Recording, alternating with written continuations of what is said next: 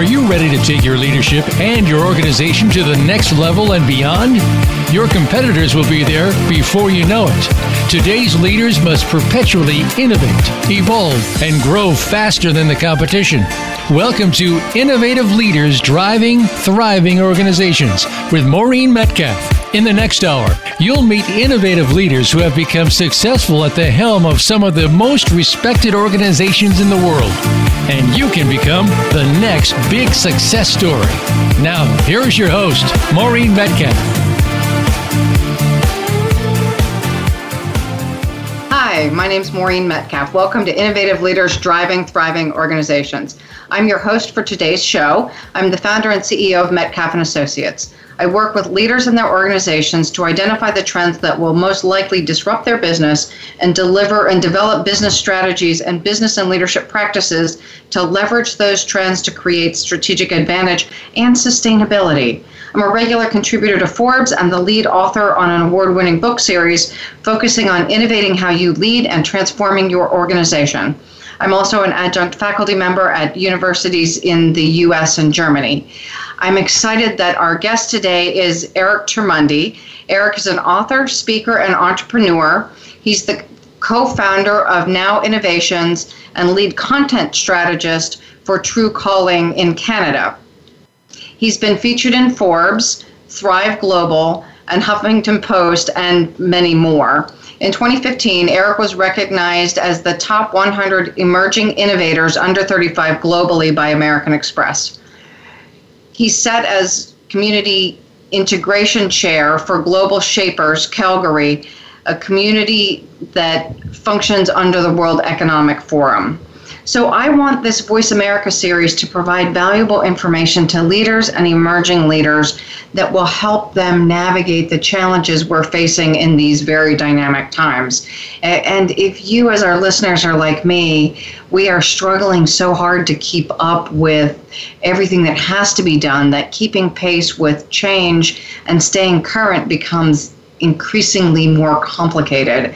And that was why I created this show, to really break down the information that we as leaders need to update how we lead in short segments or 45-minute hour segments so that we can stay as current as possible based on listening to a podcast. So my hope is that I will share models that are useful to you each week and that you're able to hear something from each of our guests that you're able to either put in practice in your own behaviors and or update how you think about something.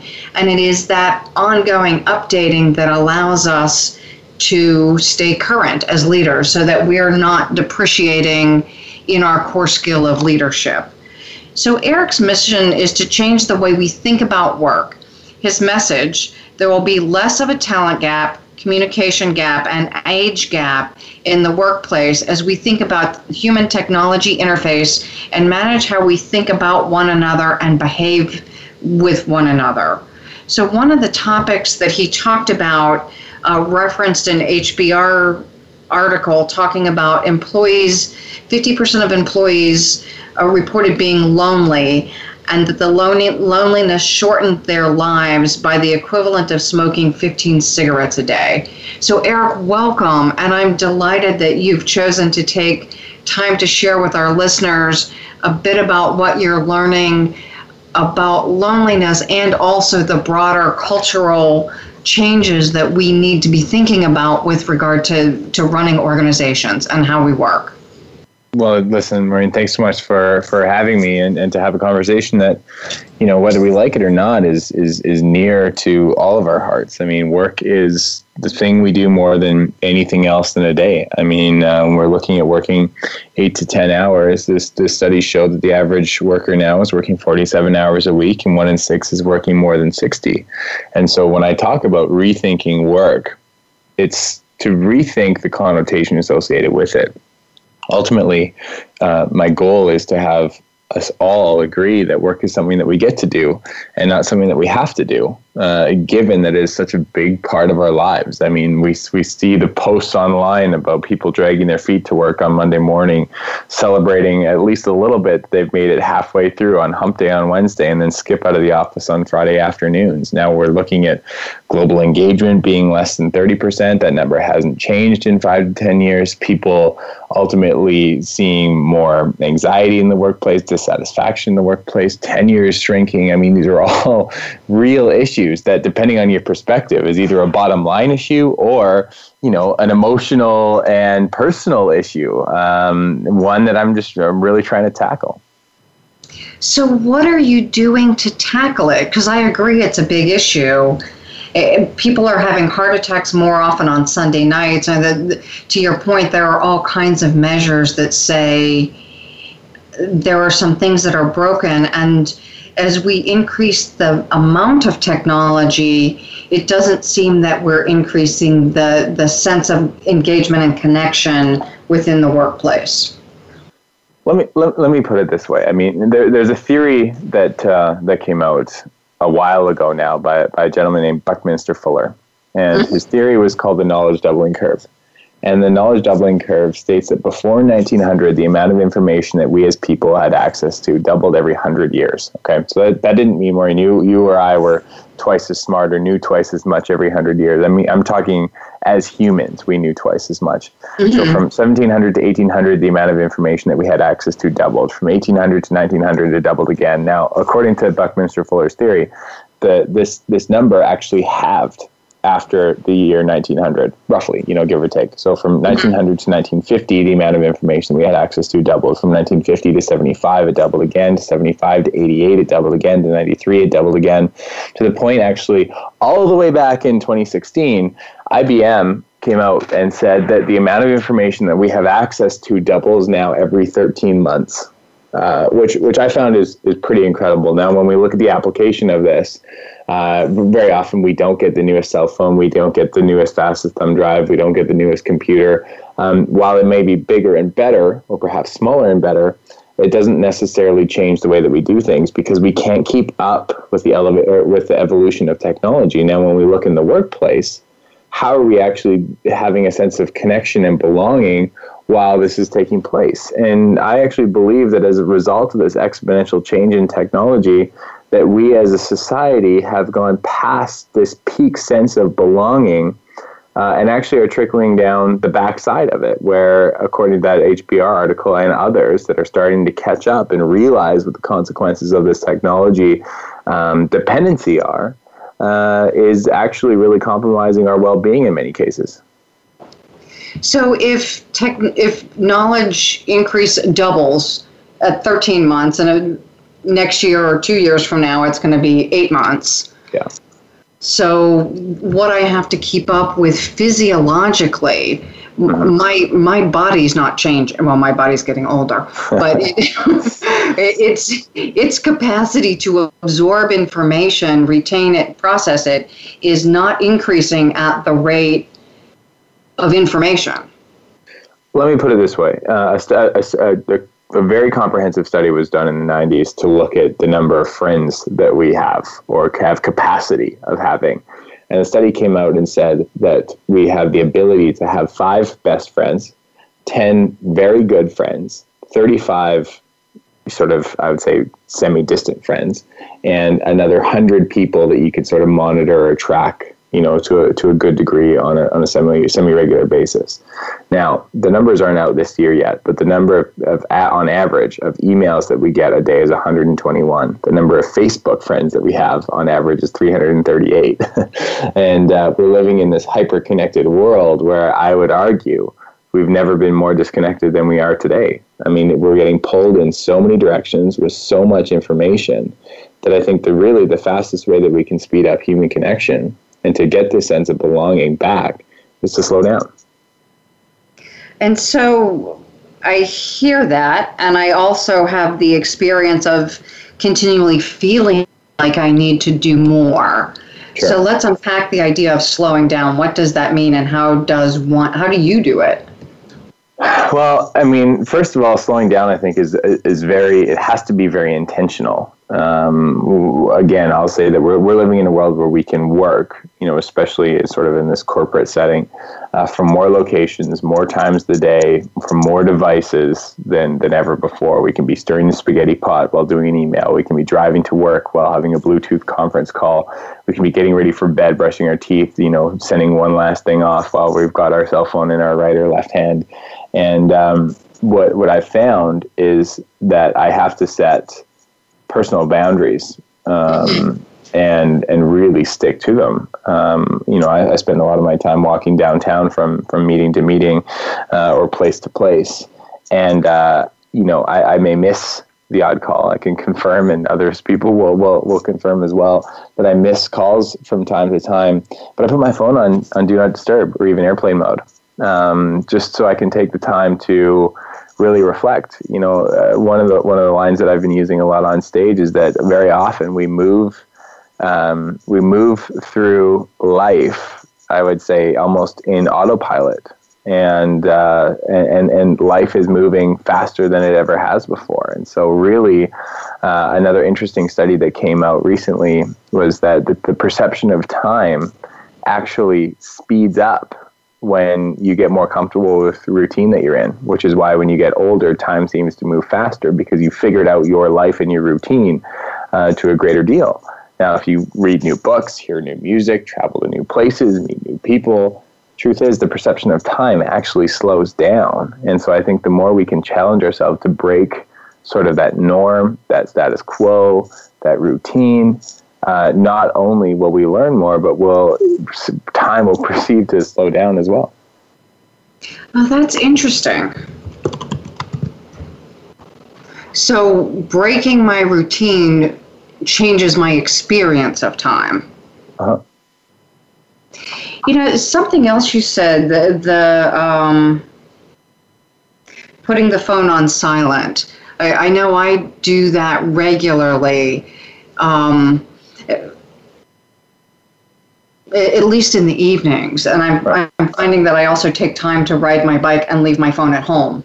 Sure. And I do feel like I am clearer thinking because I'm not waiting for the buzz or the ding or the whatever. Right.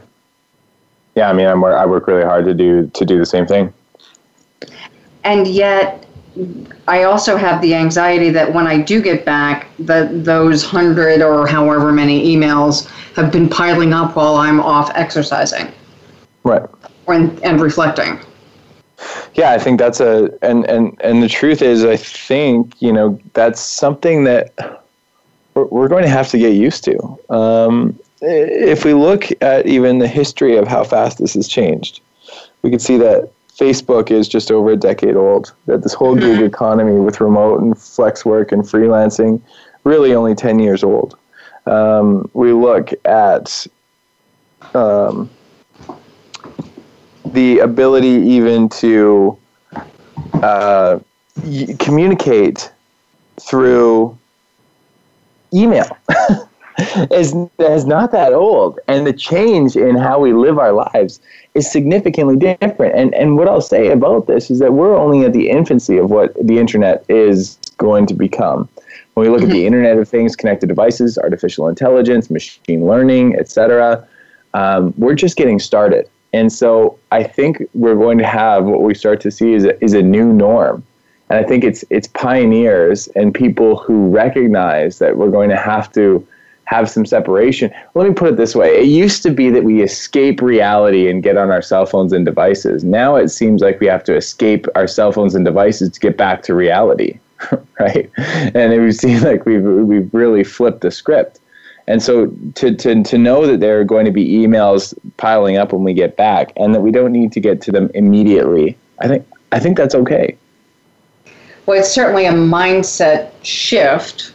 At least has been for me, that I get twitchy, but this weekend was the first time I can think of in years probably that I did not get on my computer.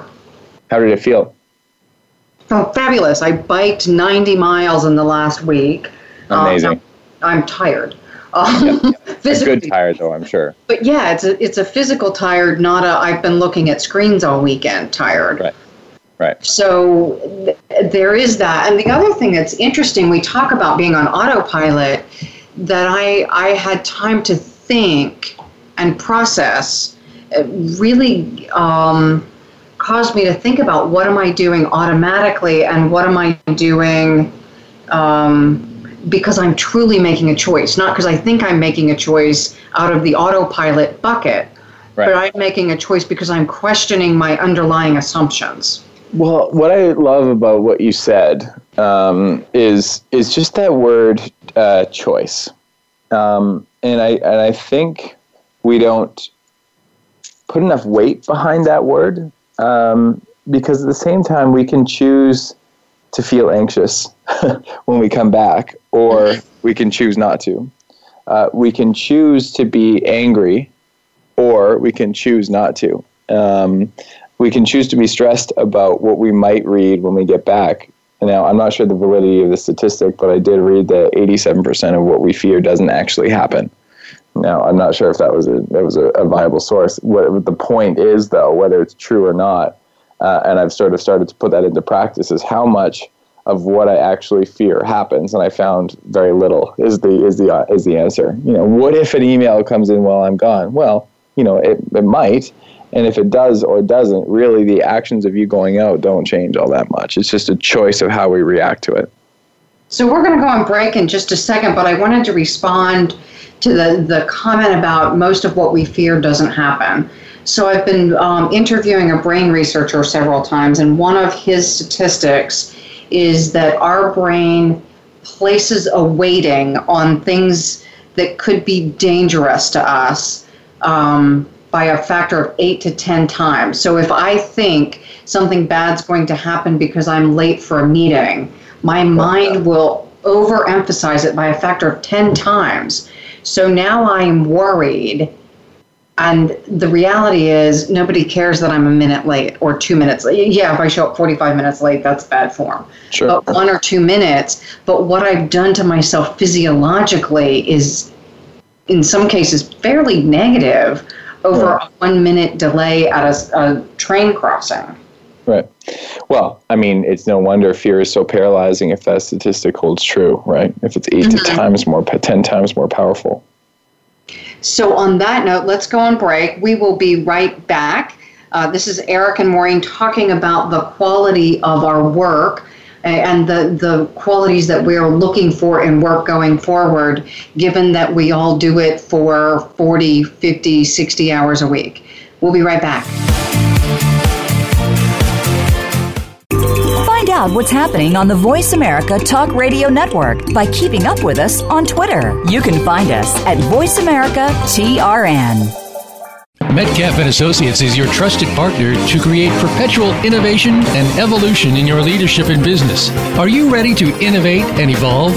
Since its inception, Metcalf & Associates has been dedicated to helping leaders evolve their leadership mindset and skills and create organizations that can continually innovate to achieve results in a highly competitive and rapidly changing environment.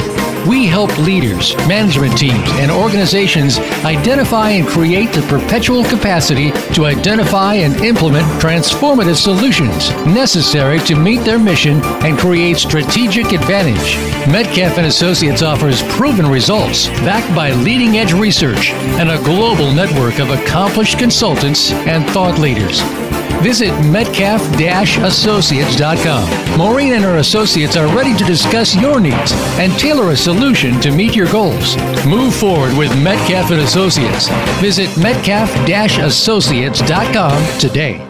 The Voice America Live Events channel is here now to showcase your corporate, individual, or organization's live event. Visit voiceamerica.com/live events to see all of our past live events and find out more. Whether it's a multi-day conference, special speaker, or single-day event, we've got everything to make your event a success. We can do a few hours or a few days. For more information about taking your event to the next level, call Jeff Spinard at 480-294-6417 or email info@voiceamerica.com. Again, that's Jeff Spinard at 480-294-6417 or send us an email to info@voiceamerica.com. Voice America is where you are and where you want to be. Join us around the globe as we broadcast live from some of the most interesting events available. Don't forget to view all our live events, including on-demand access to past events that you may have missed by visiting voiceamerica.com/live events. The future of online TV is here. View exclusive content from your favorite talk radio hosts and new programs that you can't see anywhere else. Visit voiceamerica.tv today.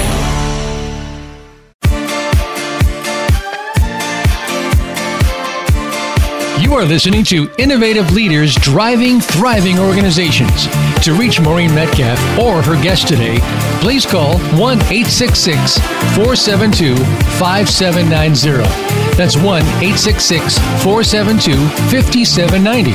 Or send an email to info@metcalf-associates.com. Now, back to this week's program.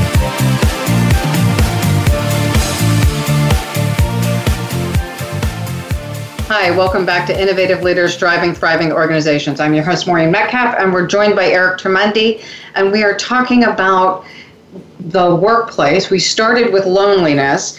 Let's now shift to workplace culture, and why is it that people are so disconnected? I mean, hugely loaded question, but I think I've been on about 170 stages now and spoken to, tens of thousands of people about this conversation, whether it be HR, leadership, change management, organizational development, presidents, CEOs, etc. And what I've come to realize is that we've got this, and I'm going to be a little bit provocative here. I'm going to go off the deep end a little bit. I think we've got this whole culture conversation backwards. And I actually think that under the language and the approach that we in the Western world use when we look at organizational culture, we're doing more to kill it than we are to keep it thriving. I think there's three main points that need to be discussed here. What's happening is that when we see these organizations that are on the best places to work, best cultures, most diverse, happiest places to work, these badges of approval are something that all companies are looking to strive for. And for those who get it, first of all, I'll say congratulations. It's very difficult to do, and when you get it, it actually does mean something. The problem is when other companies, let me just use an example. If a credit union wants to be like a big bank, we've got a problem. If a boutique accounting firm wants to be like the KPMGs, the Deloittes, the Ernst & Youngs, the PwCs, we've got a problem. If that boutique consulting firm wants to be like the McKinseys and the Bains of the world, we've got a problem. Because when we try and imitate culture, instead of be inspired by culture, we end up being something that we're not and something that we never should have been. We can come back to that. The second thing is that we're actually telling the wrong story to attract talent in the first place. We're seeing now that people are applying on average to 60 to 80 jobs that a recruiter will read. If they're not using an applicant tracking system, they'll read these resumes for an average about 6.25 seconds. 1 in 50 will lead to an interview, and 1 in 10 will then lead to a job from there. So when we look at these job descriptions aren't really descriptions of the job at all. They're skills and requirements checklists, one that doesn't actually differentiate one company from the other. And the third is that we actually talk about culture and engagement like there's something that we can fix. How do we fix culture? How do we improve our culture? How do we engage our people? Well, you don't. Engagement is not what you fix. It's a byproduct of what you fix. Culture is not what you improve. It's a byproduct of what you improve. And what you improve and what you fix are those human elements of connectivity, appreciation, respect, acknowledgement. And by no means am I suggesting that we need to cater to or to accommodate to anyone. What I think we need to do is understand what makes us unique, knowing that when we try and be all things to all people, we end up being nothing to anyone. That we need to be telling a more comprehensive, holistic story about the experience that people are going to have when they get there. And we need to know that if we proactively talk about culture and we talk about this workplace experience, that we're going to then fix engagement and have a more optimized culture as a result of being more intentional about culture in the first place. One of the quotes that I love is, we don't need to engage people more, we need to stop disengaging them. Sure. People want to come to work and be engaged for the most part. Yep. And if we create environments that are toxic or just a bad fit for that individual, then of course they're going to be disengaged. And there are some cultures that are generally disengaging to just about anyone breathing. Right. Well, I mean, if we were to look at a mission, vision, value statement, I looked at one yesterday from a Fortune 500 company that I won't name because I'm not into making enemies here. I'm into making friends. I read that they value integrity, honor, and respect. And right after integrity and honor, my eyes sort of rolled to the back of my head. And then when I hit respect, I almost fell off my chair because there's not one person that's going to apply to any of these companies that doesn't value integrity, honor, respect. When we look at the job description, we want a motivated team player that's highly communicative, that's driven to succeed and put in that extra effort to get the job done. Great. None of this stuff is a differentiator. And so instead of talking about these empty value statements, what I'd like to see more of is to articulate what the experience of that individual is going to be. And that might be different from the account management team to the sales team, to the marketing team, to the accounting team, to the sales team, etc. And know that, again, as soon as you try and be all things to all people and use these vague general statements about what you value, what we need to do is to say, hey, look, we're a 6 a.m. to 10 p.m. shop. You may be flexible and you may be remote, but you're expected to be on call nearly that whole time. When you come to the office, we've got an open office concept with dogs running around, so you better like a loud environment because that's what we thrive in.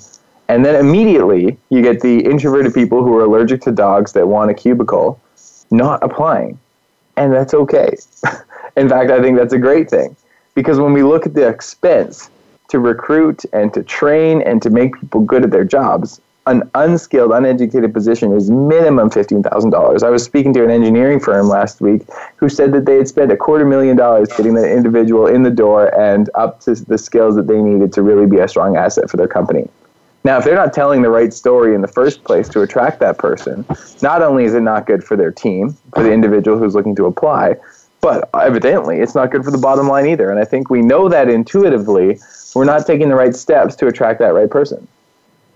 I want to differ only slightly. I do think that being clear on our values is important, and then I should be able to build out the story and tell the truth, right? So I would ask you then, what do you mean by those values? Right. And we can both tell probably plenty of stories where I'm on hold for an hour and the hold message says how much they value me. Right. Yeah, exactly. And that makes me want to do violent things to people. Right. Like, clearly you do not value me, or I wouldn't be on hold this long to get something that belonged to me back from me, or back from the airport or wherever I am. Sure. So the values to me are important, but they're only important if then they translate to the customer experience or employee experience that I'm actually going to have. And I know that sometimes things go wrong, but there are some that are consistently not what they say.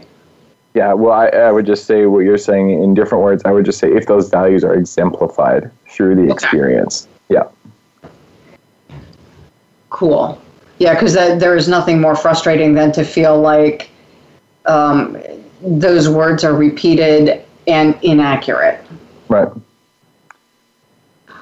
Okay, so this sounds like there is an actionable piece for organizations that I need to be clear if I'm running a company or an HR department or an engineering department. I need to be clear about not only what do I value, but what kind of experience am I going to offer to our employees and communicate that during the recruiting process. Yep. Yeah, I mean, a case study here would be Amazon, a company that we're all familiar with. Like, we have something sitting on our doorstep from them right now, actually. And that example is in 2015, the New York Times came out with a really, really harsh piece on Amazon's culture, saying that people work 12, 14, even 16 hours a day, that they were totally like ground to the bone, that it was a very terrible environment, et cetera, et cetera, et cetera. And when I look at, their Glassdoor scores now, their engagement scores, satisfaction, et cetera, Amazon actually is doing quite well. And what I've realized with a company like Amazon and other companies who've got this cultural conversation figured out is that they're looking for a specific individual who thinks and values, a 12, 14-hour workday.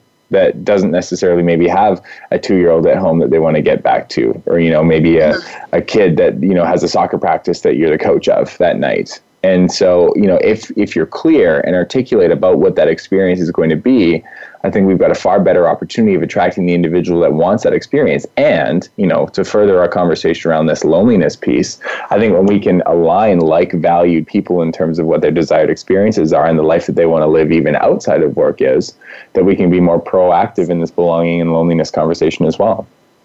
Yeah, that's a great example. I came out of large consulting firms, and there was the expectation that we worked long hours and we traveled a lot. Yeah. And yet it was seen as a stepping stone and a career maker that if you do this for a few years, you have a lot more opportunities. Now, not that there aren't other paths, but people who put in that time and energy often did. That was a career accelerator. Yeah. Well, I mean, you look at articling students then who are going into law positions too. They know what they're getting into. And any one of my friends who are articling right now, none of them complain about it. And the reason they don't complain about it is because it's exactly what they expected. It's exactly what they signed up for. If you signed up for that small startup tech company that advertises their keg and their ping pong table and their fluffy dog that's running around, and you realized that you had to work 14, 16 hours a day because the perks attracted you and you didn't understand anything about the experience, you can bet that people would be complaining a lot more about that experience too. Simply put, what I've realized is that disappointment is realized when expectations aren't met. And the biggest problem, I think, in the job description and how we articulate our culture today is that all we do is we talk about the perks and the benefits. We don't at all talk about the actual experience as to what it's like to be working 45, 55 hours a week while we're in the job. And again, for some of us, and maybe many people, whether it's early career and I want the accelerator, or mid-career and I'm trying to make a shift, or I happen to just like the work I do and balance that differently than some people do with family, for any of us, to your point, it's the alignment and that I've chosen to work a lot of hours, go to a place with noisy dogs, whatever it is. Right. There is no right or wrong. It's just about alignment. It just is. There just is. That's it. There's no right or wrong. There just is. And you can align with that or not. And I think the biggest problem with this, and going back to that point, is that, I'll just say the Fortune Top 100 places to work in 2018, number 1 is Salesforce, and number 2 is Wegmans. And you can bet that people that work at Salesforce wouldn't want to work at Wegmans necessarily, and the people that work at Wegmans wouldn't necessarily want to work at Facebook or at Salesforce. Now, congratulations to both companies for being where they are and for aligning their experience with the people that ultimately want that experience. But that doesn't mean it's a great place to, either of those places are great places to work for you or I. And I think the better we can understand the experience that we want to get out of work, and the more intentional companies are about articulating that experience, the better off we'll be in attracting talent that ultimately wants to be there and doesn't feel like they have to be there. So what's interesting to me about this is we've often talked about balance and how we need to create environments that allow people to balance work-life. So if I have a 2-year-old or if I have a child playing soccer and I want to go to the games or coach the games, and it sounds as if we are culturally saying there's a right thing and many companies should be doing that. Well, I will further solidify exactly what you said because I fully agree. And I were to say, what does the American or Canadian, what does it mean to be successful? Generally, and I'm not saying I buy this, I'm moving up the ladder. So there's a ladder, and up is better than down. Yeah. And bigger title and more responsibility, whatever that looks like, is better than less title and less responsibility. We don't talk as much about satisfaction. All of those things are absolutely right and totally complement what you're saying too. I mean, success is the person with the biggest house, the fanciest car, the most education, and the best title, right? It doesn't at all take into consideration that a promotion could be absolutely paralyzing. Someone who's absolutely technically sound and doesn't want to manage or work with people, then all of a sudden gets a supervisor position and hates his or her job, right? And so this universal best culture is a facade. The idea of success is a facade. It's not about the American dream. It's about an American's dream. And if that's the case, then there's going to be 330 unique dreams as to what it means to be successful and what a great culture looks like. The problem is we've got this scarcity mindset to think that, okay, well, people aren't going to like this. People aren't going to like to work 12 or 14 or 16 hours. Or other people, if we don't have freelancing or remote or flex work opportunities, nobody's going to apply. We're living in this digital. No, let's get real. Let's drop this scarcity mindset and know that you're not going to be everything to everyone. And that's okay, because if we're going to optimize our workplace, instead of focusing on a best place to work, really, we can then hone in and be intentional about the people that we want to attract. Again, I like the phrase and the focus on scarcity or lack of scarcity, and that even gets back to how our brains function. Our brains are based on scarcity. I need to see a lot. Fear. It's fear or love we make our decisions on. We can all agree on that. More often than not, it's fear or the avoidance of it. And if that, according to your statistic, is 8 to 10 times stronger than the opposite, it's no doubt that we default to it.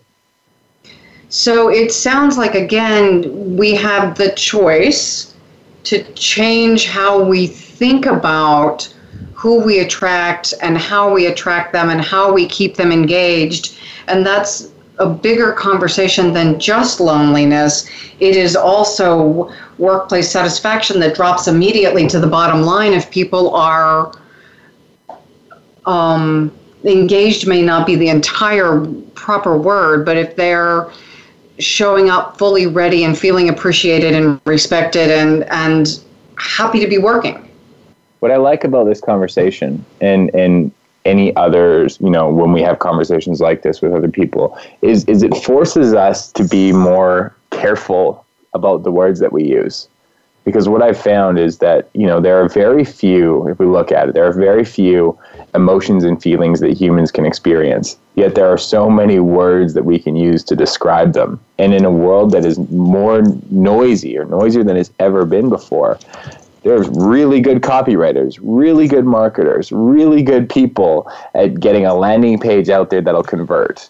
And at the same time, there are so many buzzwords like value, impact, purpose, leadership, mentorship, sustainability, like all of these words, engagement, culture, that I actually fear are losing what their intended and original meanings are, because they still sound sexy without really understanding what actually they mean. It's a great point. We're going to go on break now and unpack a little bit of the language and continue on with the stream of how do we help create workplaces where people and organizations thrive. We'll be right back. Find out what's happening on the Voice America Talk Radio Network by keeping up with us on Twitter. You can find us at Voice America TRN. Metcalf & Associates is your trusted partner to create perpetual innovation and evolution in your leadership and business. Are you ready to innovate and evolve? Since its inception, Metcalf & Associates has been dedicated to helping leaders evolve their leadership mindset and skills and create organizations that can continually innovate to achieve results in a highly competitive and rapidly changing environment. We help leaders, management teams, and organizations identify and create the perpetual capacity to identify and implement transformative solutions necessary to meet their mission and create strategic advantage. Metcalf & Associates offers proven results backed by leading-edge research and a global network of accomplished consultants and thought leaders. Visit Metcalf-Associates.com. Maureen and her associates are ready to discuss your needs and tailor a solution to meet your goals. Move forward with Metcalf & Associates. Visit Metcalf-Associates.com today. The Voice America Live Events channel is here now to showcase your corporate, individual, or organization's live event. Visit voiceamerica.com/live events to see all of our past live events and find out more. Whether it's a multi-day conference, special speaker, or single-day event, we've got everything to make your event a success. We can do a few hours or a few days. For more information about taking your event to the next level, call Jeff Spinard at 480-294 480-294-6417 or email info@voiceamerica.com. Again, that's Jeff Spinard at 480-294-6417 or send us an email to info@voiceamerica.com. Voice America is where you are and where you want to be. Join us around the globe as we broadcast live from some of the most interesting events available. Don't forget to view all our live events, including on-demand access to past events that you may have missed by visiting voiceamerica.com/live events. The future of online TV is here. View exclusive content from your favorite talk radio hosts and new programs that you can't see anywhere else. Visit voiceamerica.tv today.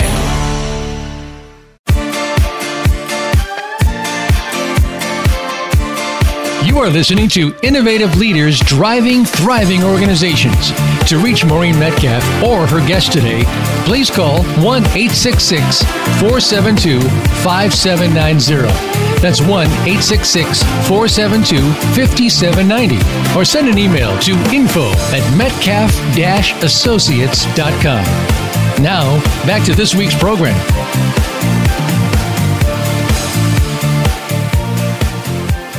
Hi, welcome back to Innovative Leaders Driving Thriving Organizations. You're joining Eric Tremundi and Maureen Metcalf. We've been talking about loneliness at work, aligning expectations at work. Let's shift a little bit to this idea of people working remotely. So I have a good friend who has a team of 300 or more people. She works from home. She's not met in person many of her employees, direct employees, and certainly not people who work a couple levels down. How do you create a sense of engagement and connection to people that you have never seen face to face? I mean, a fantastic question and one that doesn't necessarily have a simple answer. And, I don't really want to sound like a broken record. That said, I think that really what it comes down to is being intentional about the culture and the expectations that you ultimately want realized for your people that are working for you.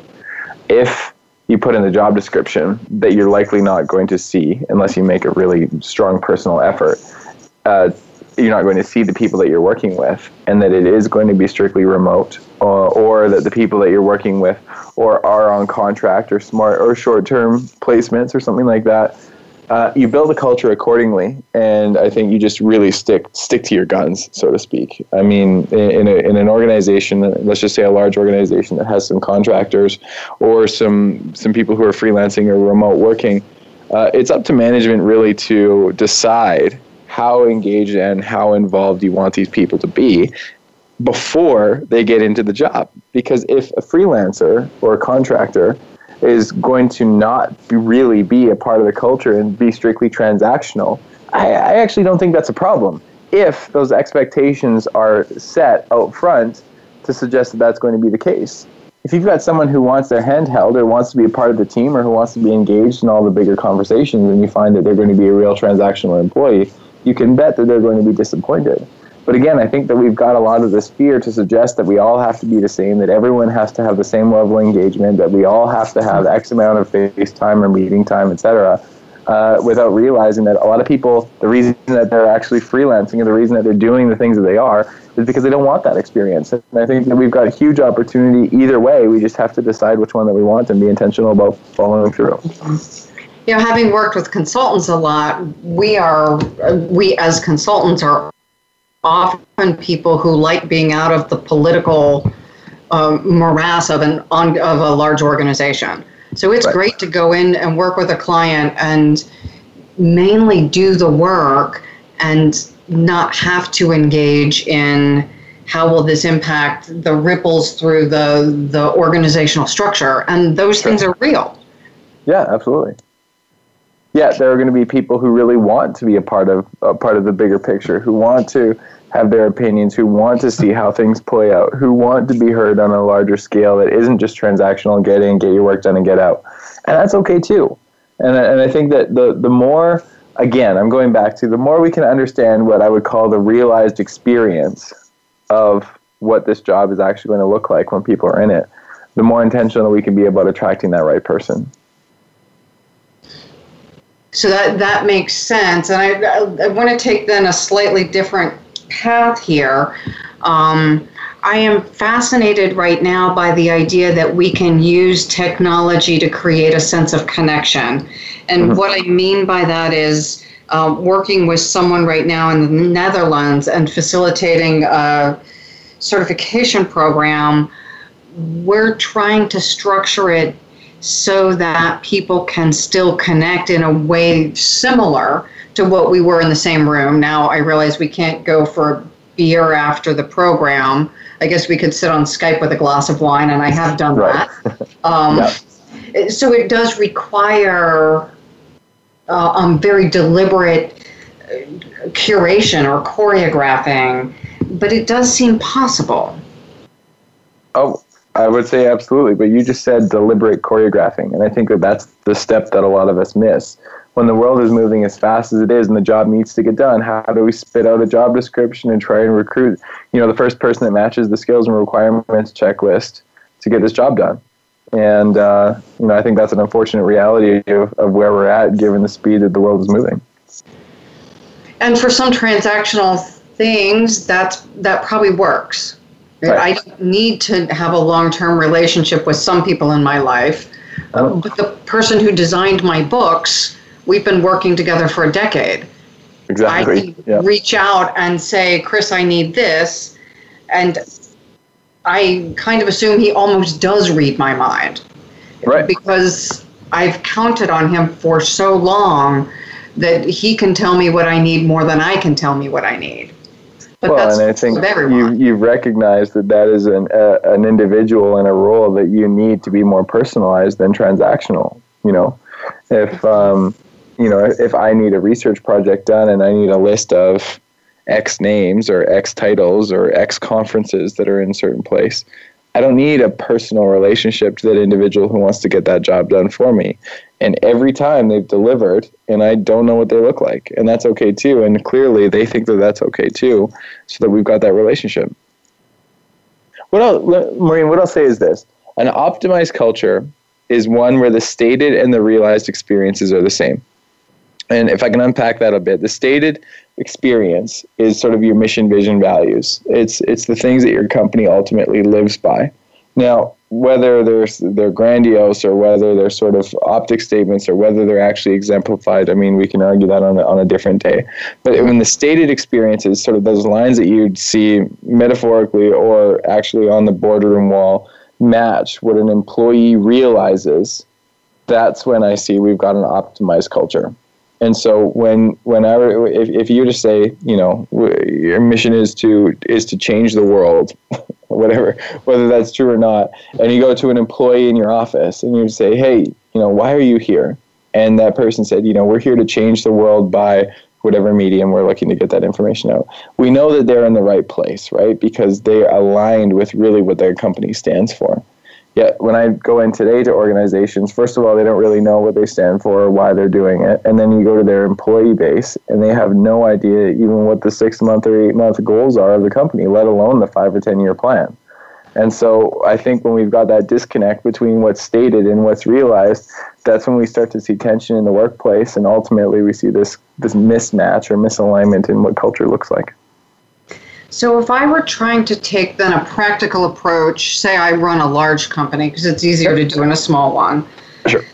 Most large companies I work with have the mission, vision, values statements. They may or may not live them, but somebody has them somewhere in a book. Yeah.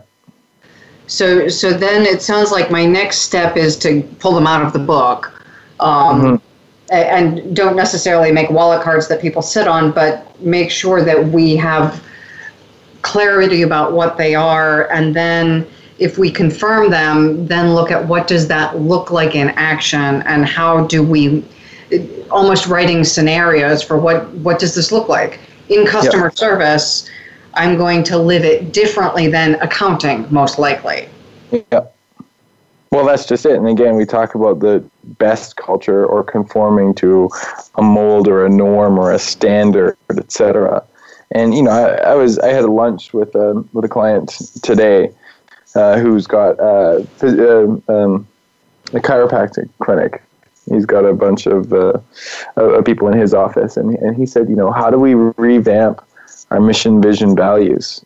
And my honest feedback, and a lot of people are going to hear this and sort of lean back a little bit in surprise. It's you're a chiropractor in a small town in the middle of the country. What's your mission? Your mission is to bring in more clients and to make more money than you did last year, likely, while still serving your people, right? That's it. So I would just say, your mission isn't to create a healthier, is to put the spine back in the country, it's some weird, grandiose statement that's everyone's supposed to rally behind and drink the Kool-Aid of. What I would say is scrap your mission and vision statements, really. Is to say, okay, what do you really value? Talk to your people. What do they value? And then he said, well, they value seeing a smile on their client's face, knowing that they made their day a little bit better because of their profession. I said, well, great. Now, how do we actually measure that so that we as an organization know we're doing better over time, and that as physicians or chiropractors, that they know on an individual basis and can measure over time if they're doing a better job? To me, it's not really even about the mission, vision, value statement. It's about how do we measure, ultimately, what makes us good at our job on a more personal level so that we can actually benchmark against something. The way that I see it is that HR, or just this whole people analytics conversation, is so reactive, and it's such a cost center. And I think the shift needs to be a proactive investment center. If I were to spend my money on something, I don't actually look back and measure how well it was spent. I don't measure how many times I wore my shoes and how effective they were before they ran out. But if I invested in that same pair of shoes or a stock or anything else, you check on a weekly or monthly basis to see how those returns are. If I was smart about my shoes, I would be investing in my shoes and measure the cost per use and actually see how much it would cost every time I wore my shoes, divided by the number of times, the cost divided by the number of times I use them. If we actually look at our mission, vision, value statement and say, hey, okay, look, we had 120 people come through our office today and we got 97 smiles when they went out the door. How do we get that number to 105? And how do we get the referrals and testimonials up? And if we empower our employees to give us solutions, because they're the people on the front lines talking to our clients on a daily basis, that's when we're going to start to see change and empowerment of all of our people. So that's not scrapping mission, vision, values. It's getting rid of bad ones. It's just empty statements that we're scrapping. Yeah, well, okay. Good correction. Good correction. And reworking them to actually be useful. Yeah. And then measuring what I am doing. Yeah. Yeah, because that is interesting. How often do we measure the true impact of what we do? Yeah, especially in sort of a service-based organization, I would say. Yeah. I know we sent out a survey. We're doing a year-long cohort, and we sent out a survey to the bosses of the participants and said basically on a 1 to 5, how has their behavior impacted? Are they more ready to step up to new jobs? Some of the key indicators on the effectiveness. You invested X dollars in your people, one, to come to the training. So there's the training program, but there's also the time that they spend away from the office. If it's not helping, then we should cancel the class. Yeah. The good news is it's actually helping. Hey, great. Well, I'm curious on what you use to measure what sort of those performance metrics were. In part, it was asking their bosses, are they performing better in their leadership roles at work? Are they more able to step into the next role? Because that was the stated reason for this, is it's used to help develop our high potentials to actually be able to step in when it's time to promote. And if they're not ready, then we failed. Yeah, great.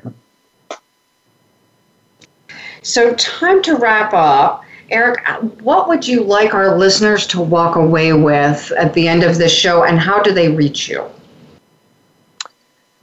The future of work and the future of our workplaces, I think, is incredibly optimistic. I'm incredibly excited about everything that's coming. One of the lines that I read in Forbes is that artificial intelligence won't replace the business professional, but the business professional that uses artificial intelligence will replace the ones that don't.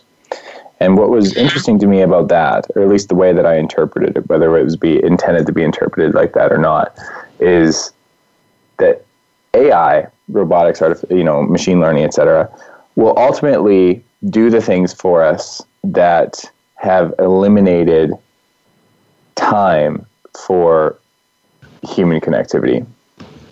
And when we can focus on the people and creating environments that we want to be in and not that we have to be in, because we're taking a proactive approach to culture and investing in people rather than spending on people. Now, to be clear, I'm not advocating that we spend any more on people, that we double budgets here, there, or anywhere. Anything that I'm suggested over the past hour is a mindset shift. I would say innovation, my co-founder says this well, he says innovation isn't the purchase of a new technology, it's a shift in mindset.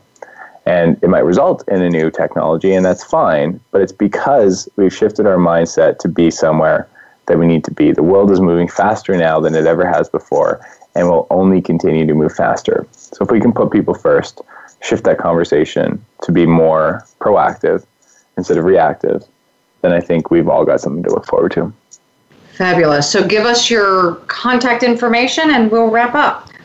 Yeah, I mean, LinkedIn is my preferred social media. Eric Termuende, EricTermuende. Also, that is my website as well, erictermuende.com. Happy to chat with and connect with anyone who has any questions, any respectful debates, any disagreements.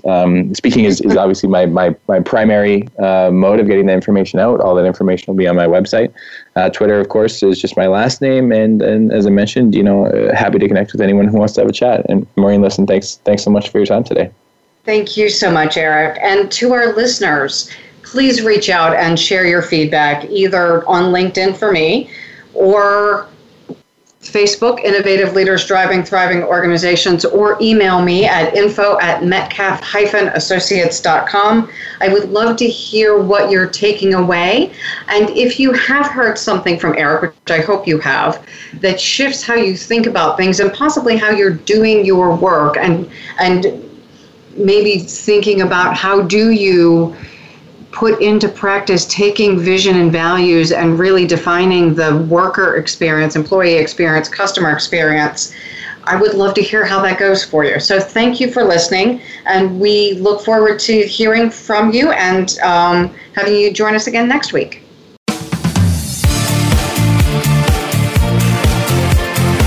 Thank you again for joining us this week. Please tune in for another edition of Innovative Leaders Driving Thriving Organizations with Maureen Metcalf next Tuesday at 11 a.m. Pacific Time, 2 p.m. Eastern Time on the Voice America Business Channel. We hope you'll join us then. Drive and thrive, and have a great week.